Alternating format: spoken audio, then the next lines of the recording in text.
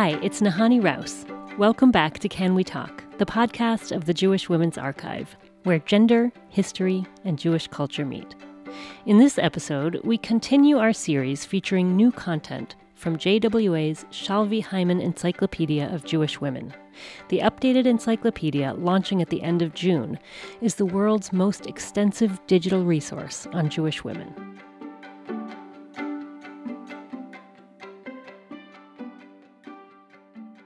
In 1976, in Argentina, a military dictatorship seized power in what came to be known as the Dirty War.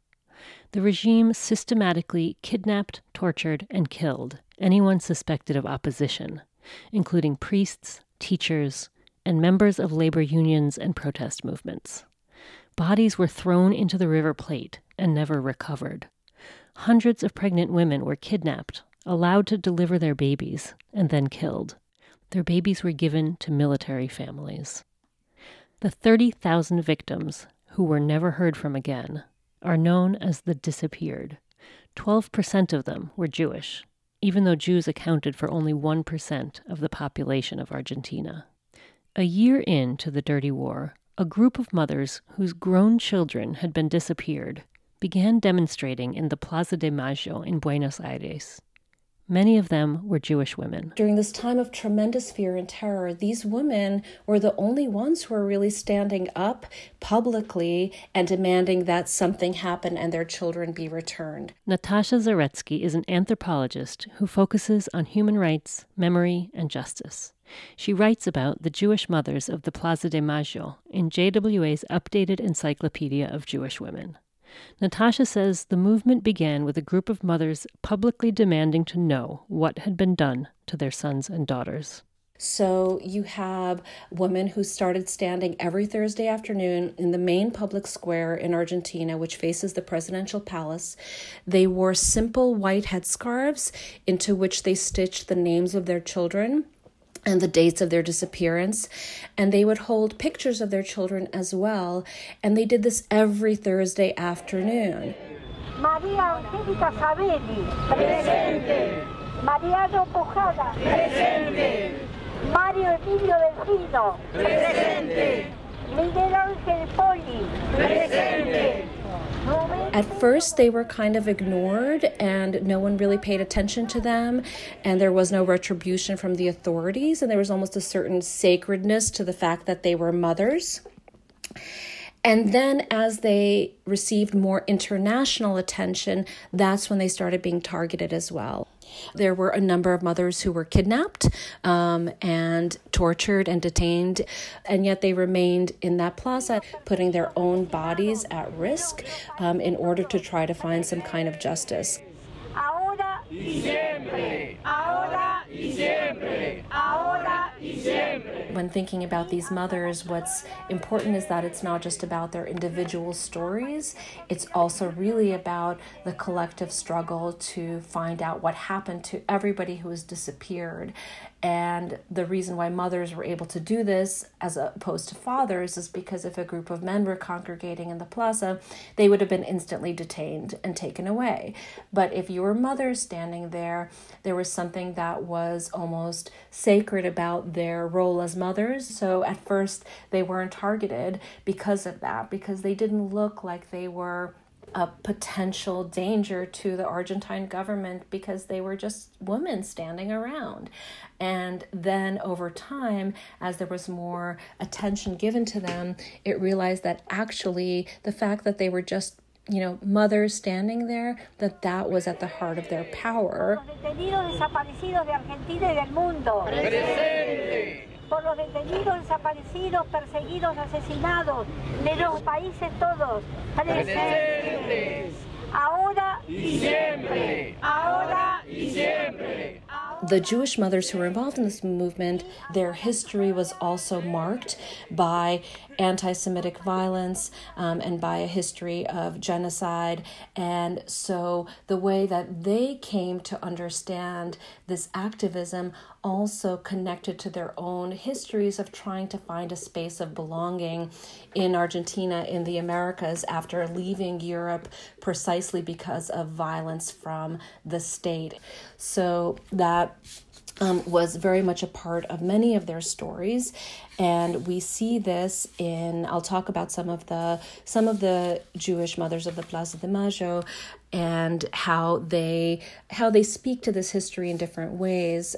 So Renee Eppelbaum was one of the founding members of the Mothers of the Plaza de Mayo, and she was born in Argentina's Entre Rios province to Jewish parents who emigrated from Russia.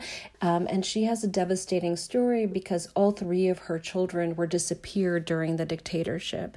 And after their disappearance, she began advocating with the Mothers of the Plaza de Mayo, and she continued working with them over many years. And then she also took her story more internationally as well. She testified before the United Nations, and she really fought to repeal the amnesty laws that also went into place after the end of the dictatorship. And so Renee's story is very much like many of the mothers, which is that their activism didn't stop when the dictatorship ended in 1983.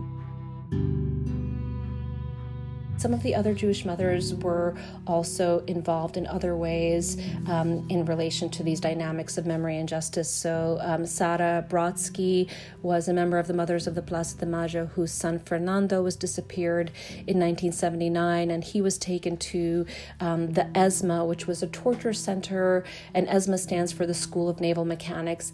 5,000 people were tortured in this space, and it's located in Buenos Aires in the city, so it's right next to apartment buildings and, people walking by, and this was happening behind the gates. And Sarah gave her testimony in both the 1985 trial of the juntas, which was a military trial, even though those who were convicted there were later pardoned. And she also testified more recently in the ESMA mega trial, which took place from 2012 to 2017. There are other ways in which Jewish mothers were really important to the history and memory of what happened. Matilda Melibovsky is a mother whose daughter Graciela was disappeared in 1976. And Matilda was very involved in the Mothers of the Plaza de Mayo and the Jewish movement for human rights. But one of her really important contributions was also a book that she compiled called Circle of Love Over Death. And this was a compilation of the testimonies of the family members of those who were disappeared. And it was one of the very first explorations into the lived experiences of those who lost family members during the dictatorship. And it just speaks to the importance of testimony in people's lives and their experiences as a way to stand up to this kind of state terror and to resist the kind of silence that the military dictatorship needed in many ways to hold on to their power. So Matilda's work was really important in that way.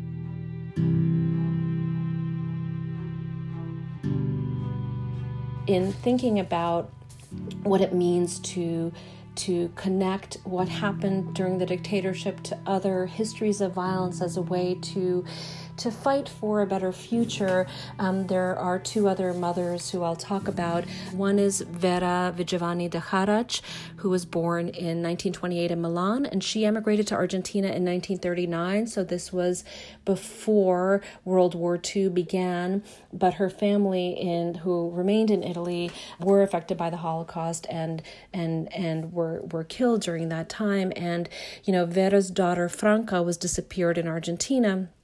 And, she later found out that she died during a death flight and that she was also held at the ESMA torture center. And these death flights, they're horrible to think about, where they would, drug the people who they detained and then fly them over the River Plate, and then they would just drop their bodies into the water. And so, that sense of not having a body or not having a grave to be able to mourn that body is just so devastating. And in 2017, there was a ceremony at the Park of Memory in Argentina, and the German minister Angela Merkel was there, and Vera approached her and talked about what it meant not to have a grave for her daughter, and also not to have a grave for her grandfather as well, who was killed at Auschwitz.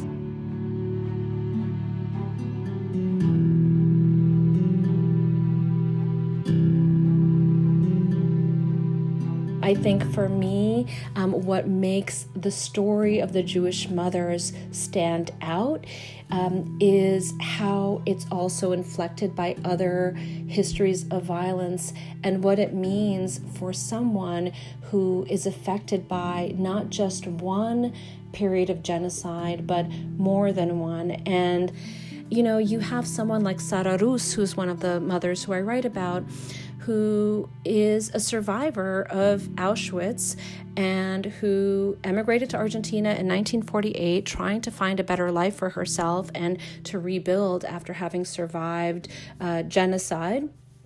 And then she arrives in Argentina, she gets married, she has children, and, you know, her son was disappeared.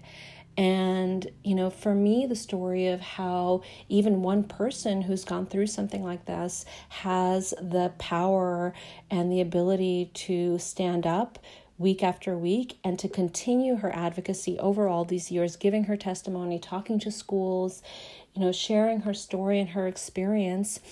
Because, as she put it, she wants there to be a better world of some kind, which is, you know, what she believed her family would find in Argentina. And then what happened to them and the way that they, in her words, were tortured and killed in the same way as what happened under the Nazis, she feels that this could never be forgotten. In Argentina, remembering your loved ones is a way to resist their disappearance from the public consciousness.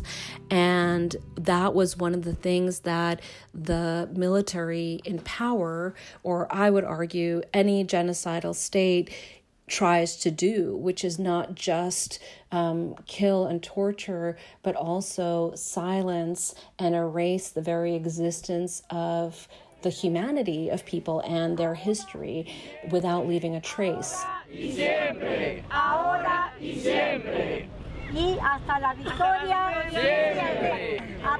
You know, there is so much pain there, but for me, as someone who does research in Argentina, there's also a tremendous amount of hope because of how they've been able to hold on to the possibility of some kind of justice, even when it seemed really impossible to ever find anything there.